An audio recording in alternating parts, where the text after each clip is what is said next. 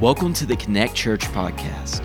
Our mission at Connect Church is to help people find and follow Jesus. For more information on who we are and how we're doing just that, visit myconnectchurch.cc. Now, let's jump into this week's message from Pastor Blaine. I want to start today in 1 John chapter 2, verse 6. And I typically don't like to give a whole lot of explanation to a sermon, but I find myself doing it more often than I want to. But today is a little bit of a different day. You know, every now and then there's a DNA day. For me, a DNA day is a day where it's not just preaching, it's more of explanation and understanding. And when I say philosophy, I don't mean negative. I just mean like, you know, the processes that the Lord is teaching me and ways to disseminate that into the body. And I hope that on DNA days, you don't have to call them that if you don't want, but these are days where like, okay, now we shift a little and we go into not a different direction, but we go in a more confident direction, understanding some things that maybe we didn't see before. I know that's what the Lord has been doing in me over the last couple of years and certainly over the last few months. So 1 John chapter 2, verse 6 is a very compelling and convicting verse of Scripture, and I want you to hear it very, very clearly when the Apostle John says, "Whoever says he abides in him," Jesus, "ought to walk in the same way in which he walked." It is really difficult to misunderstand what John is telling the church. Whoever says that he abides in Jesus ought to walk the same way in which he walked. So I wanted just to pull out three very quick words out of this verse before we go on. The word abide means to remain or to find your dwelling place in. Right? So it is a permanent fixture, to a place to live in. So whoever says he is in Christ is actually what John is saying. Whoever claims to be of God or to love God or to be one of God's ought. When we say we ought to do something, or if you're from Eastern Kentucky, ought. I don't know if you say that in Arkansas or not, but you ought to do something. I remember I was probably in second grade, and one of my friends raised his hand and asked the teacher how to spell ought. And it's not funny. That's reasonable. I mean, what do you know? You don't know in second grade. So ought, though, doesn't mean something that you should do. It means that you are indebted to do something. It's a must, right? It is a debt that you owe. It is an indebtedness. So to walk, and that word walk means to be completely occupied with the thought. Every thought of a person's life. It means to be regulated. It means to be able to choose controlling yourself so that you are not missing opportunities. You are completely compelled in a lifestyle, right? So it means to tread about and to do so in a way that proves that you're able. So I wanted just to kind of translate it very literally. It would say this: whoever claims Christ is obligated to prove it by the way he orders his life.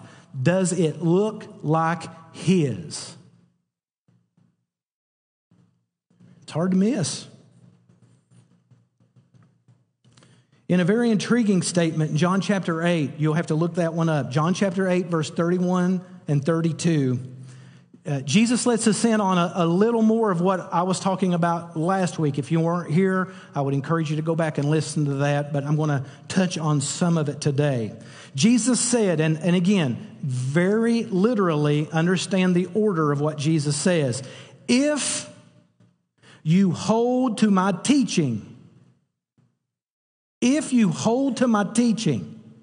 you are really my disciples.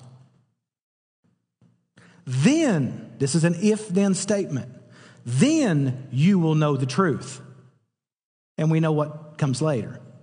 And the truth will set you free. Right? Now listen again. I'm going to read it again. I want you to notice the progression. If you hold to my teaching, you are really my disciples.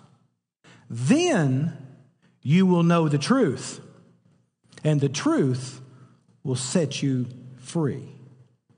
Now, last week I talked a little bit about how we are a little bit upside down on this whole discipleship Christian idea, where we typically use Christian as an entry point to faith. So I say yes to Jesus, therefore I am a Christian.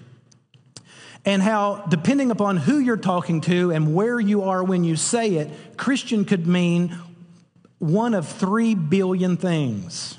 Because everybody gets to decide what they want to believe and what they want to teach and what they want to feel and how they want to experience and how they want to interpret it. And that's why there's all sorts of churches, and even churches within themselves can't get along with what it means to truly be a Christian.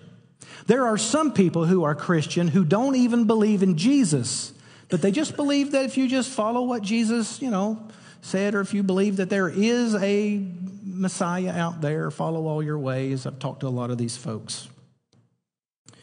So where we start as Christian, and you guys know that if you are Christian enough, if you are Christian long enough and hard enough and go to church enough and study enough, you enter into this discipleship process where the more rigid you get, the more discipled you are.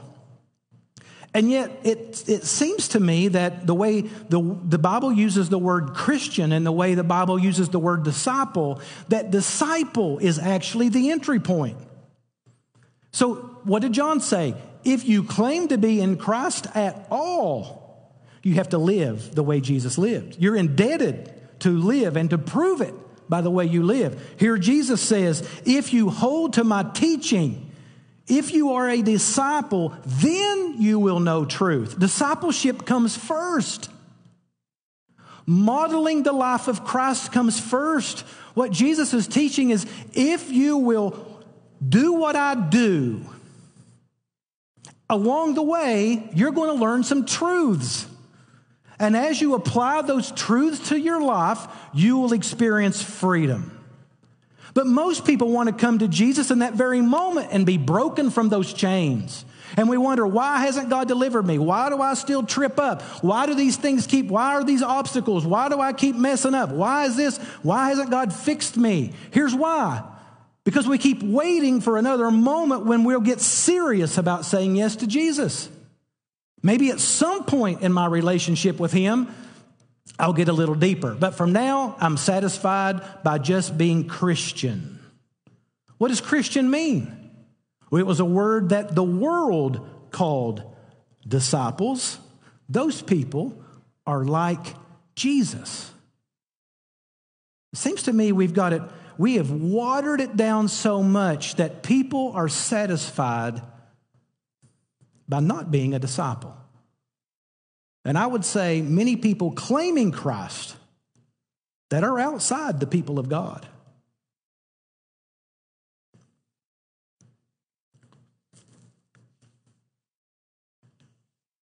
I think most Christians believe if I hear truth and if I believe truth, then I will start to implement that truth in some way, some of the truth along the way, and then I will eventually become a disciple. Jesus teaches that your initial yes is an all-in yes.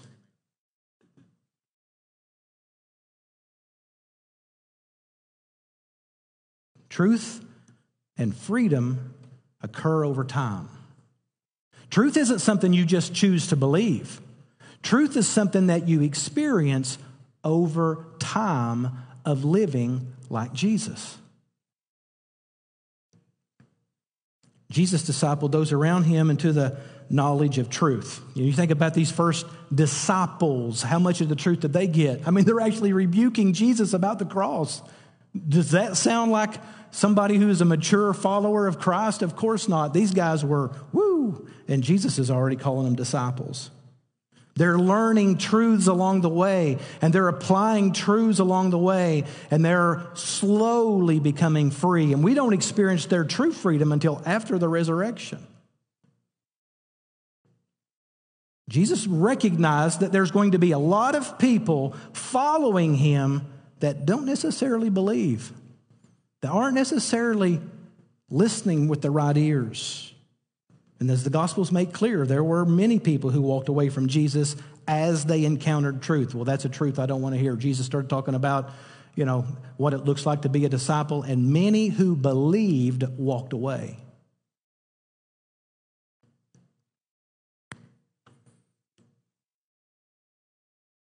So Jesus was either a terrible discipler of people, or he really meant it when he said that we need to be discipled into truth, not expect truth to do the discipling of us. So we live then as Jesus modeled for us, learning truths along the way. I think maybe this is the primary reason why many Christians choose to walk around bound up by things of the world. Now, you may think this is just semantics, but I think it's a lot deeper than that. When we accept Jesus, we must walk his way in every way, along the way, and receive his truth from him. By his Spirit we discern, and through his word that's a byproduct in our life, because our decision is already made. And there is freedom added to our lives as we implement that truth.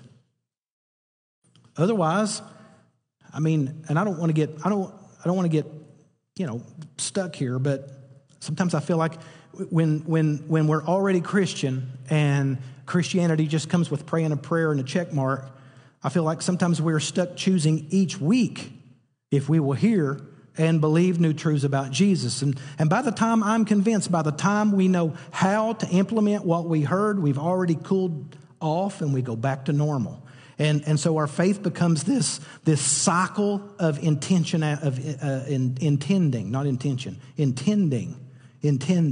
I will. Now listen, we grow as we go, not in a stop and start pattern. We don't grow in a start and stop pattern. And so I want you to remember that our relationship that brings about transformation in our life is as a result of our relationship with Jesus. A relationship with him, not his things, not his place, sometimes not even his word. Our growth occurs as we are with him.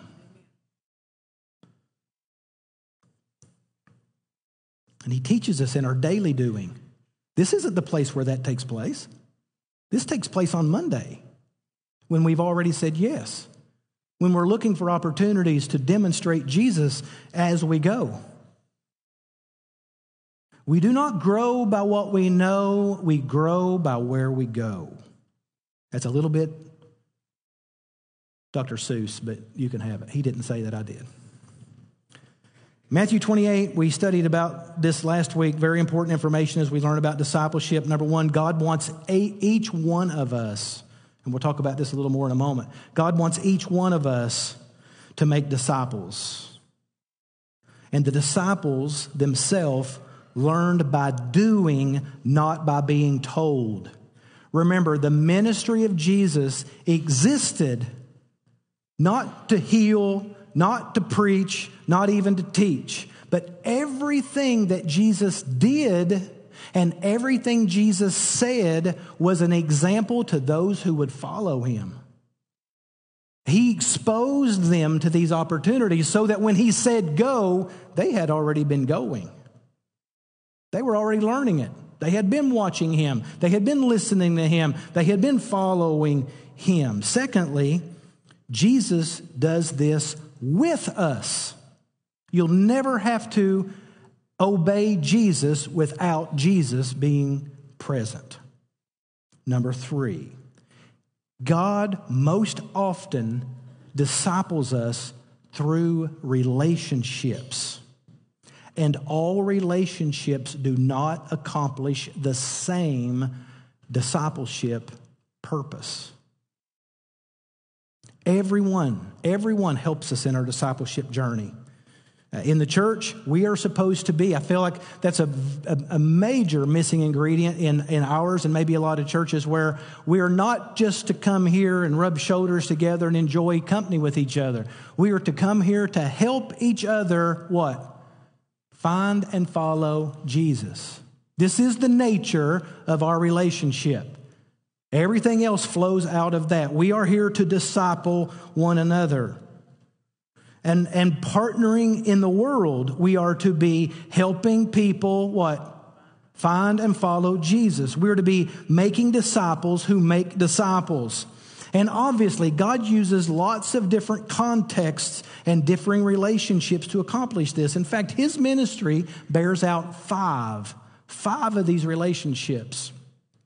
Interestingly enough, we see these five in His ministry, and in the 1960s, there were sociologists that put together a study about how relationships work and the different things that you get from relationships. And you know how many they discovered?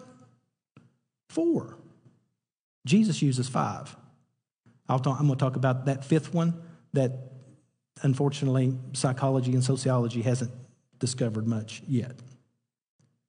But those 5 are public relationships. Those are hundreds. Picture Jesus at the Sermon on the Mount. Picture Jesus feeding the 5,000 or Jesus feeding the 4,000. And then there's social relationships. Those are groups of people who have like-mindedness in groups of 70 plus. And the nature of the group changes with that number. So just know, you can't just say, well, 70 is a magic number. The dynamics of relationship changes as these numbers fluctuate up and down. There is personal relationships. Those are groups found between 12 and 15 persons. And then you have transparent relationships that accomplish other things that are between 3 and 4. And the one relationship that Jesus modeled that sociology doesn't model is the divine relationship, which is one-on-one with our Creator, where we hear directly from Him in an individual, personal relationship. And so if you look through the Gospels and you watch Jesus interact in these different dynamics and in these relationships, He models and maneuvers, masterfully. Last week we looked a little bit at the public realm. The design of that is teaching for truth, right? Everyone is circled around a common resource. And the goal is not relational depth. I think sometimes people try to use like what we have right here as a place to grow deeper relationally. But let me tell you, what's happening right here is not relational depth. What happens when this is over and people stand around for 30 minutes, sometimes that is relational depth, or beforehand is relational depth. You can get to know people a little bit better, but there's people in this room that I'm sure you may not know their name. And if we try to use this space to accomplish the space of another relationship, then what eventually happens is we damage both of those areas of discipleship. When Jesus taught on the mountain, or when Jesus was in the fields and He gathered crowds, He related and He taught much differently than He did when He was alone with the disciples, calling them by name. The intimacy of Jesus' divine prayer life was much different than when He was reprimanding Peter, James, and John for falling asleep. In the same scene, Jesus related differently. Jesus taught that, I believe, that people want and need belonging. We crave belonging relationally. And I believe that our ultimate craving to belong is a desire to belong to Him. But often we settle for some contaminated substitutes of belonging because they're easier to manufacture and they require very little work, like popularity or influence or money or materialism or toxic relationships or unbiblical sexuality. But when we adopt our all-in yes to Jesus, we agree with Him that every idea of belonging flows from our belonging to Him. Therefore, out of my personal relationship with Jesus, with His Word, led by His Spirit, then begins to be the pattern of how I relate in every other relationship. Every relationship flows out of our relationship to Him. And how we learn or relate to others We get first from him. That's why he said the first commandment is love God. Out of that love, now you know how to love others. Which brings us to this space that I believe we have neglected unknowingly. It's this social space. When I say social, I don't mean watered down. I mean it's a place where you are known and can know. A place of relationship. It's much less than the masses and much more than personal. There's information I do not want to share in social space, which is why I say often we are not going to have open night confessional nights, open mic confession nights. It's not a place for that. There is a place for that. This isn't it.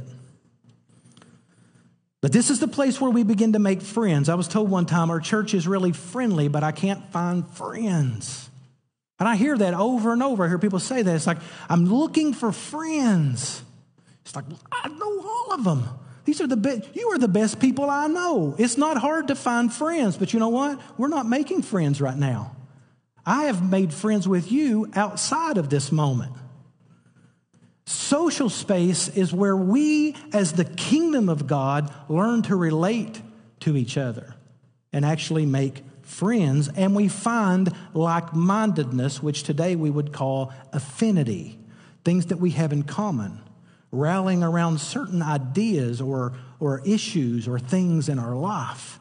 And I think the church, the modern church, has done a pretty poor job at connecting people relationally. I think Jesus was a master connector of people. It's where it is social space that a church moves from friendly to friends. And it's in this group of 70 plus is where we begin to build mission. And we fall in love with each other and we link arms with one another and we go on mission together. It's where we find our identity. It's a place we can't wait to get lean back into at church. And you may sit together in your like-minded groups. Many people do that. And sometimes if you're not in one, you might call them cliques. You know what a clique is, right? Cliques only exist for those who haven't found theirs yet. I always tell people, we probably are a church of cliques. That's a negative term. But we would love for you to have one. In fact, we want to beg you to be in one. Not a clique. Kingdom clique. I can see the shirt now. No. But there's so much Bible study that is focused on Jesus' interaction with either the 12 or the masses. But there's you don't have to dig very deep to see Jesus interacting with a larger group and doing ministry in that context.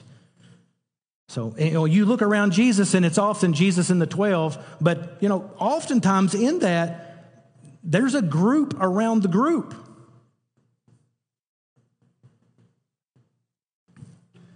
Many of these are women.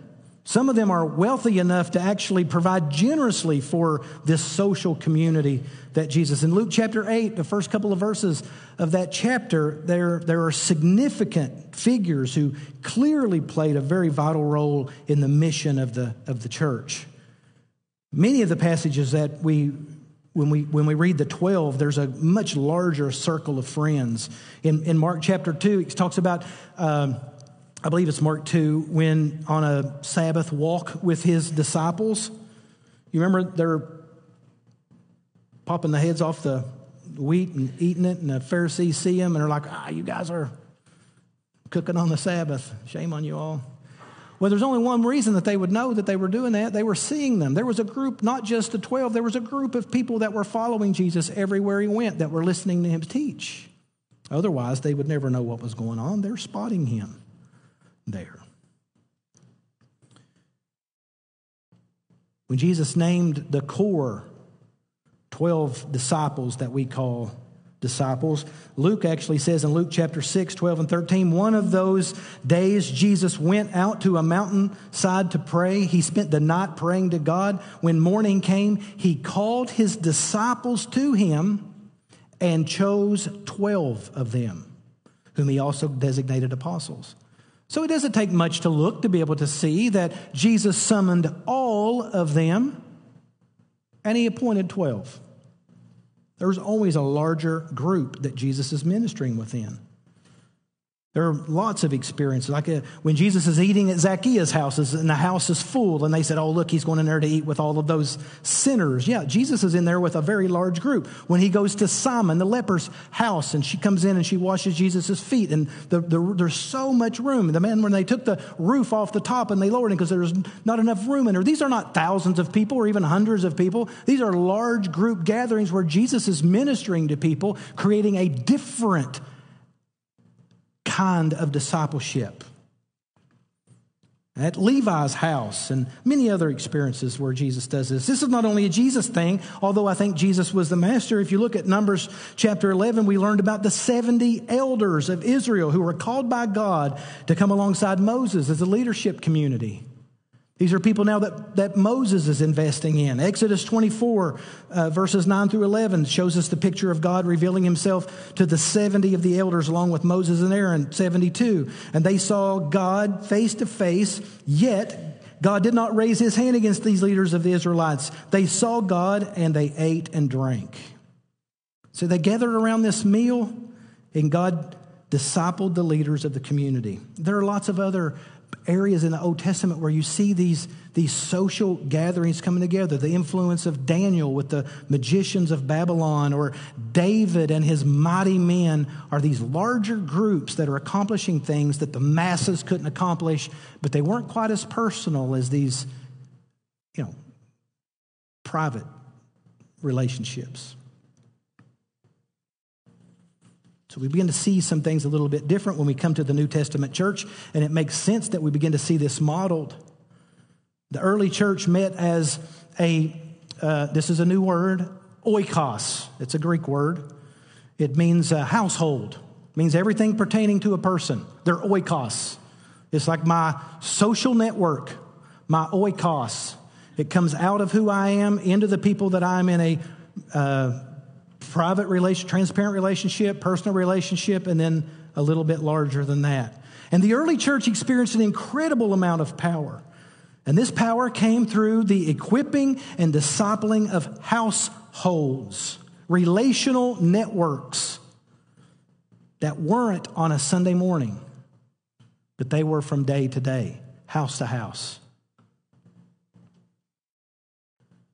These your personal oikos are those that you're in a daily relationship with, mutual influence. And every single person in Jesus' culture belonged to an oikos, except widows and orphans. They did not have an oikos, which is why Jesus and the apostles tell the early church, you better adopt those because they need to belong too. Make them a part of your oikos. And he extended out to the extended family and to the household. So your personal oikos would be your family, your friends, your neighbors, your relatives, your co-workers, which actually would include slaves in the Roman culture, people that you did your household, did business with. So picture the caravan that travels with Abraham, his oikos. We don't use that word today, but that's still the world we live in. That's the relational framework that we live in. We call it sphere of influence. When Lydia was saved, the first Gentile convert, it says, and so was her oikos, her household. When the Philippian jailer was saved, so was his household, his oikos. In Acts chapter 18, when Crispus was saved, so was his household, his oikos. In Acts chapter 10, when Cornelius is saved, and so was his. Over and over, you begin to see this demonstration of not just a single person, but as a single person who had a single identity, begin to influence everybody in their household. It transformed the oikos. The way I did business was different. The way I treated my slaves was different. The way I relate to my wife is different. The way I raise my kids is different. The way I make friends is different. Everything about my life is different. And you know who I used to be. I'm not that anymore. And everybody in that sphere goes, what is going on? I want some of that. And I think we've neglected it. Listen, and I recognize what I'm about to say. We mess up when our goal is to get people to church. We need to be influencing our oikos.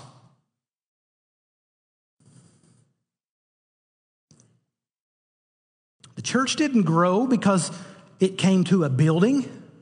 To be quite honest, that's when it begins to diminish. Where the church has its greatest power is when it's out there operating in households. Like-mindedness. Kingdom relationships. You actually begin to see this explosion of the kingdom happen through the mission and the service of a person's oikos, households having gospel influence on other households. And these households come together. You know, you might get 5 or 6 different households that come together and they encourage each other and they share with each other and they nurture each other and they pray together and they motivate each other to keep on digging. Life change doesn't happen from a center stage, through social relationships. A center stage provides clarity, inspiration, unity, motivation, but disciple making begins in a person's social networking, their oikos. The first church expanded the meaning from the Roman understanding of oikos, and they said, no, not blood relationships, but Jesus' blood relationships. And all of a sudden, the New Testament writers start calling the household of God, the household of faith, the oikos of Jesus Christ. And we relate together. We have all things in common, and we share together. We get to know each other. We know each other's names. We know each other's burdens. We cry together. We rejoice together. Well, we can't with this many people. But we can certainly find relationships in this. There is a desperate need for the hundreds. But I'm afraid we've neglected the oikoses within that. We've made this the goal, attending this the goal, when this should be the dessert. Maybe sometimes the vegetables. You know, I know you may not be a student of church history, but for the first 350 years, the church pretty much remained untainted, right? Rome stepped in and kind of organized the church and really did a number on it.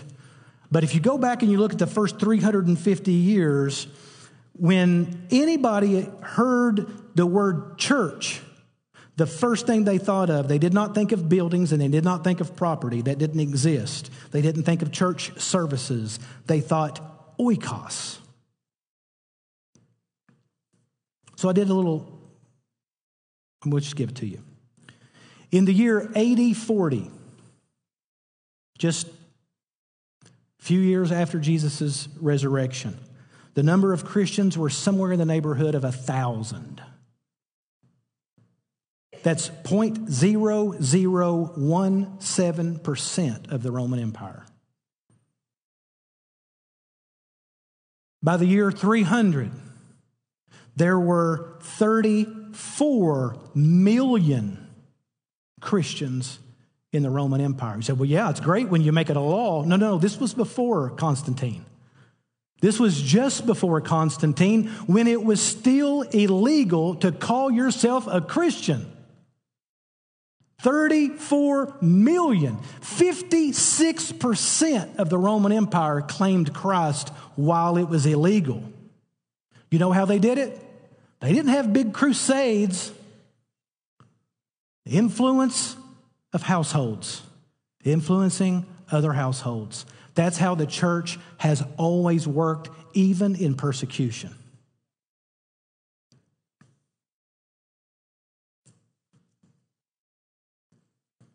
If you look at how Paul talks to the church at Corinth, you will find him talking to the leaders of the different oikoses that make up the church. When you see Paul writing in Romans chapter 16 and he lists people's names, scholars have found no fewer than 5 leaders of oikoses clustered together at the church of Rome. One of them even slaves of Caesar's palace, not Vegas, the different Caesar's palace.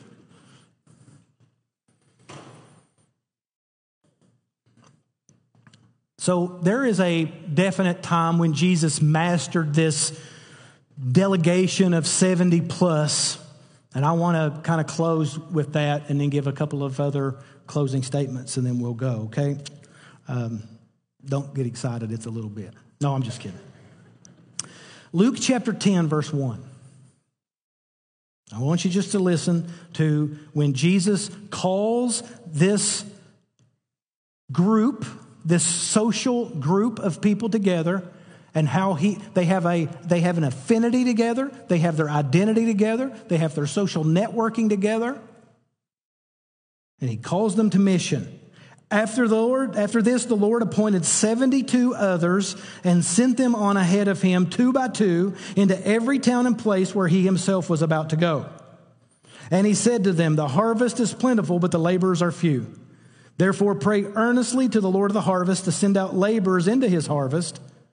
Go your way. Behold, I'm sending you out as lambs in the midst of wolves. Carry no money bag, no knapsack, no sandals, and greet no one on the road. Whatever house you enter, first say, 'Peace be to this house.' And if a son of peace is there, your peace will rest upon him. But if not, it will return to you. And remain in the same house, eating and drinking what they provide, for the laborer deserves his wages. Do not go from house to house. Whenever you enter a town and they receive you, eat what is set before you. Heal the sick and say to them, 'The kingdom of God has come near to you.' But whenever you enter a town and they do not receive you, go into its street and say, 'Even the dust of your own town that clings to our feet we wipe off against you. Nevertheless, know this, that the kingdom of God has come near. The one who hears you hears me. And the one who rejects you rejects me. And the one who rejects me rejects him who sent me.' And the 72 returned with joy, saying, 'Lord, even the demons are subject to us in your name.' And he said to them, 'I saw Satan fall like lightning from heaven. Behold, I have given you authority to tread on serpents and scorpions and over all the power of the enemy, and nothing shall hurt you. Nevertheless, do not rejoice in this, that the spirits are subject to you, but rejoice that your names are written in heaven.'" So before we go any further, let's some of you reading here, and you probably said, why did Blaine say 72 when it clearly says 70? Well, there's a reason for that. Of all of the ancient manuscripts, I feel like it's important for us to kind of bear this out a little bit. All of the ancient manuscripts, half of the ancient ones say 70, and the other half, almost right down the middle, say 72. And there is no clear evidence on either side of whether it's 70 or 72. I wish that there were some great explanation of that, but there's not. You say, well, how can I trust the word at all? Well, it's really not the point of the passage. However, let me kind of add a little bit of information that may help. There is an argument that can be made for whether it's 70 or 72, and actually I like both of those arguments. I like it. There's certain things I would, if it were 70, that's really good preaching. And if it was 72, I really think that's probably even better. But in Genesis chapter 10, I think this is the point of what Jesus is trying to do here. In Genesis chapter 10, there's what is called all of the nations that flow out of Shem, Ham, and Japheth. And there it says that in Hebrew, the original language of the Old Testament, there are 26 descendants of Shem. There are 30 descendants of Ham. That's 56. And if you added that 14 descendants of Japheth, that makes 70. Right? So in Genesis chapter 10, there's only 70 nations of the ancient world. That's an important number. Right? When that gets translated from Hebrew into Greek, that number shifts to 72. That's why it depends on what manuscript the translators are using will determine whether it's 70 or 72. Now, that may not matter to you. Here's the point, okay? If you go back just to the previous chapter, in Luke chapter 9, you will see something else happening here that I think is significant. Jesus sends out the 12 disciples, and that's also an important number. That's the number of the tribes of the nation of Israel, remember? It makes me think that Jesus was symbolically trying to send out 12 to represent the number of government of Israel, one for each tribe. The good news that God's kingdom that we've known is coming has now come to the Jew first, but also to the Greek. Listen to this in Luke chapter 9. And he called the 12 together, and he gave them power and authority over demons and to cure diseases. He sent them to proclaim the kingdom of God and to heal. And he said, take nothing for your journey, no staff, no bag, no bread, nor money, and do not have 2 tunics. And whatever house you enter, stay there, and from there depart. And wherever they do not receive you, leave that town, shake the dust off your feet as a testimony against them. And they departed and went through the villages preaching the gospel and healing everywhere. That's pretty good, because in Luke chapter 9, Jesus sends out the 12 representing Israel. Luke chapter 10, he sends out 70 to the nations of the Gentiles. Now, symbolically, they're still Jewish towns and cities. But I think what he is trying to accomplish here is that the gospel is expanding. The gospel is expanding, especially when the parallel passage of this is in Matthew chapter 10, verse 5, when Jesus sends out the disciples. He tells them, these 12, Jesus sent out and instructed them, go nowhere among the Gentiles and enter no towns of Samaritans. The mission was exactly the same. To the 12, do not go to Gentiles. But to the 70, the gospel is expanding. And from there on, in Matthew chapter 28, by the time we get there, we begin to find that Jesus tells every disciple, go to the uttermost parts of the earth. And by the time you get to the book of Revelation, there's 144,000 witnesses to go to the uttermost parts of the earth. That's 12 thousands. It's like the gospel just continues throughout Scripture to expand through these relational movements of people.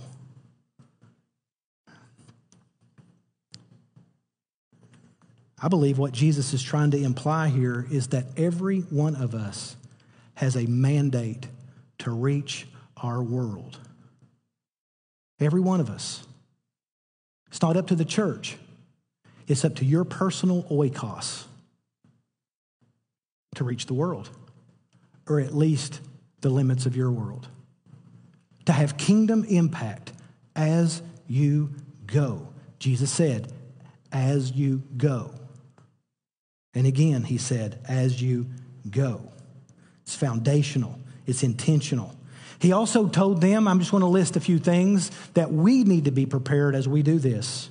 To be very careful, because he's sending them out as sheep among wolves. And there's going to be a lot of wolves. And if wolves don't tear you apart, what wolves will make you do is go a different direction out of fear. Do not be afraid. I'm with you. Do not be afraid. Do not worry about the savages that are out there and whether or not somebody's going to receive you, or whether somebody's going to be angry at you, or somebody's going to bite at you. Go. We can also live by faith. Luke 10:4 says, you can't wait till you're ready. Don't take no money bag. You think you're going to out-provide God? So many times we wait until we're financially ready, or till we get all of our ducks in a row before we get serious. Jesus said, don't worry about all that stuff. This is about expanding the kingdom. This is about the kingdom. Don't try to get all your problems solved before you go. In fact, in Matthew chapter 2, don't even take two coats. You don't need it. He's a provider. He's a provider. Trust him. Live by faith. Number 4, be focused. Somebody comes alongside you and greets you, don't even wave at them. That's not exactly what he is saying. What he does say is don't greet them. What he means is, you know what? Sometimes you're going to have a really good opportunity to just slow down and chat. Sometimes you're going to find people that they're not going to hurt you, but they're going to paralyze you. And you're standing in the road and you're having good conversation when what you've been called to have is kingdom conversations. It's a big difference. There's a big difference between being friends and being kingdom. Don't get sidetracked. Don't celebrate non-essentials. Make sure you extend your blessing. Make sure that you're content. If you go into one house and somebody next door says, hey, you should come over to mine. Man, they got a nicer house. They got a bigger TV. I think I want to be friends with them. Jesus said, no, you learn to be content. The ones that offered you peace the first, that's the one you stay in. Because otherwise, that community out there is going to say, boy, you just keep living up, don't you? Just keep coming up. Taking advantage of people. Be flexible. If they feed you Brussels sprouts, eat Brussels sprouts. I learned that in Bible college. Whenever you travel, you eat whatever's put in front of you. Yeah, if you have just whatever you got to do it. All right? Be flexible. Listen to this. Heal the sick. Cast out demons. Where's that? Where's that in the modern church? Churches like ours. When did he take that away from us? To be able to heal the sick. Be able to cast out demons. Well, I'll tell you, one of the things is we don't hang around demons. We don't hang around demon people. I believe we still have authority over sick. I think we sometimes still know if God wants to heal somebody or not. Sometimes we can speak healing. Sometimes we can speak peace. But I think the Spirit of God reveals to us at what time and what manner he chooses to use a person, does something through a person. And I know we have power over demons. Proclaim the kingdom. You know what they were supposed to say? Jesus said, I'm going to send you into all the villages, and I'm coming. I'm coming. So you go, you find a house of peace, and when I get there, there's already going to be an oikos ready for me. In every town I go to, there's already going to be there. So they go into the town, and they start looking around. The kingdom of God is here. They talk to somebody at the market. Hey, the kingdom of God is here. Oh, really? I've heard about the kingdom of God in synagogue school when I used to go. And they start opening up these conversations. Well, listen, the kingdom of God is here and the king is coming. You know, and when the king came, the king was able to come. That's the same message he gives us, isn't it? To reveal that the kingdom is here and the king is coming.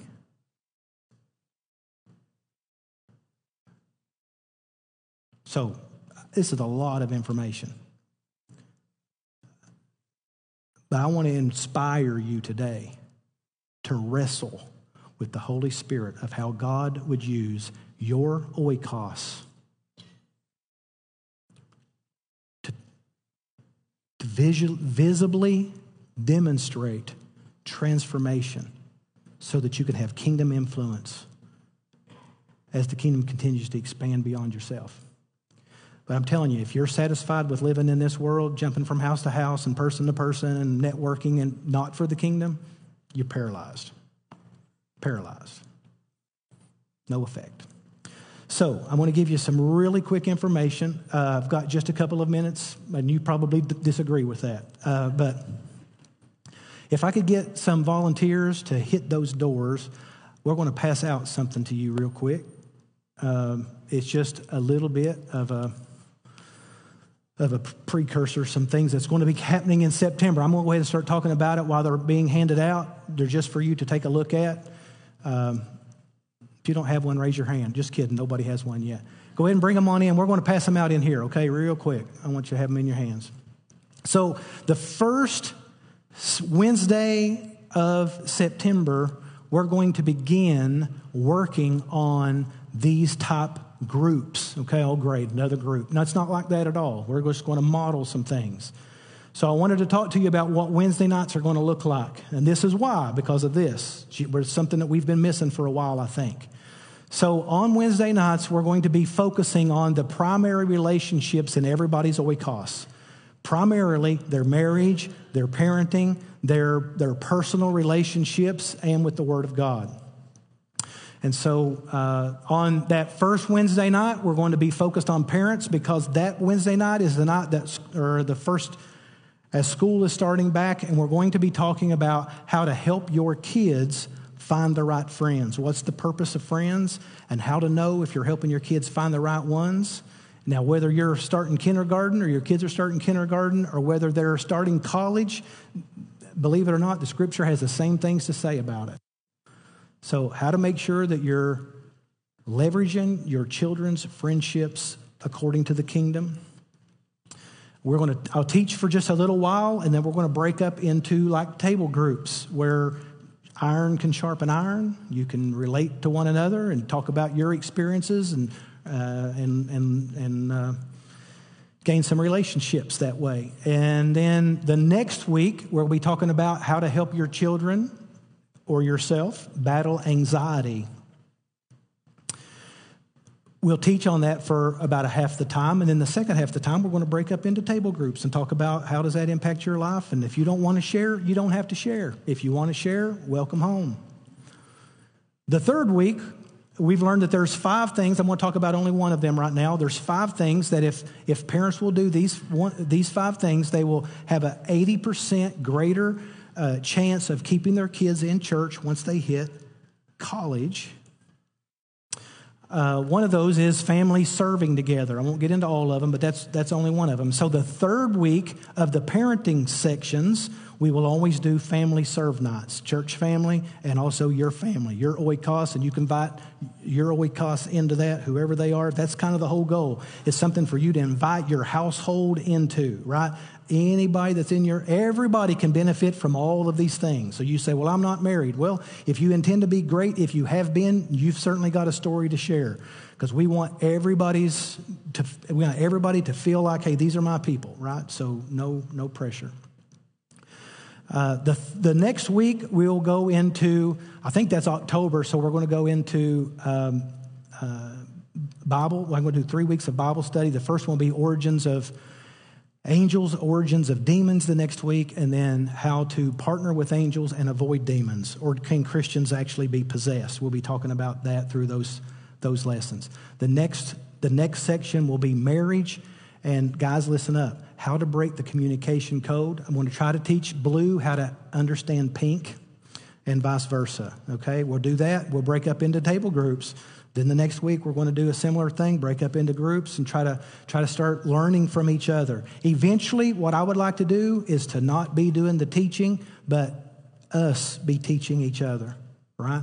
Then the next section will be like men's ministry. We'll be talking about spiritual disciplines, a man's prayer life, a woman's prayer life. Women will relate as a woman, men will relate as men. Out of that is going to birth all sorts of ministry and relationships. Now, listen, I'm convinced, maybe this is why I'm so emotional today, I am convinced that God has us at this place. And He has established us as a lighthouse to Russellville and the River Valley. I don't know of anybody that is, I don't know, I don't want to compare. I feel like we're special. I feel like God has given us a special anointing for this. And so I want to encourage you to let's take full advantage of that. So no matter where you are, each Wednesday night, we're also going to start with our meal back on Wednesday nights on that first Wednesday of September. And so I just want to encourage you, let's change the world. Let's turn it upside down.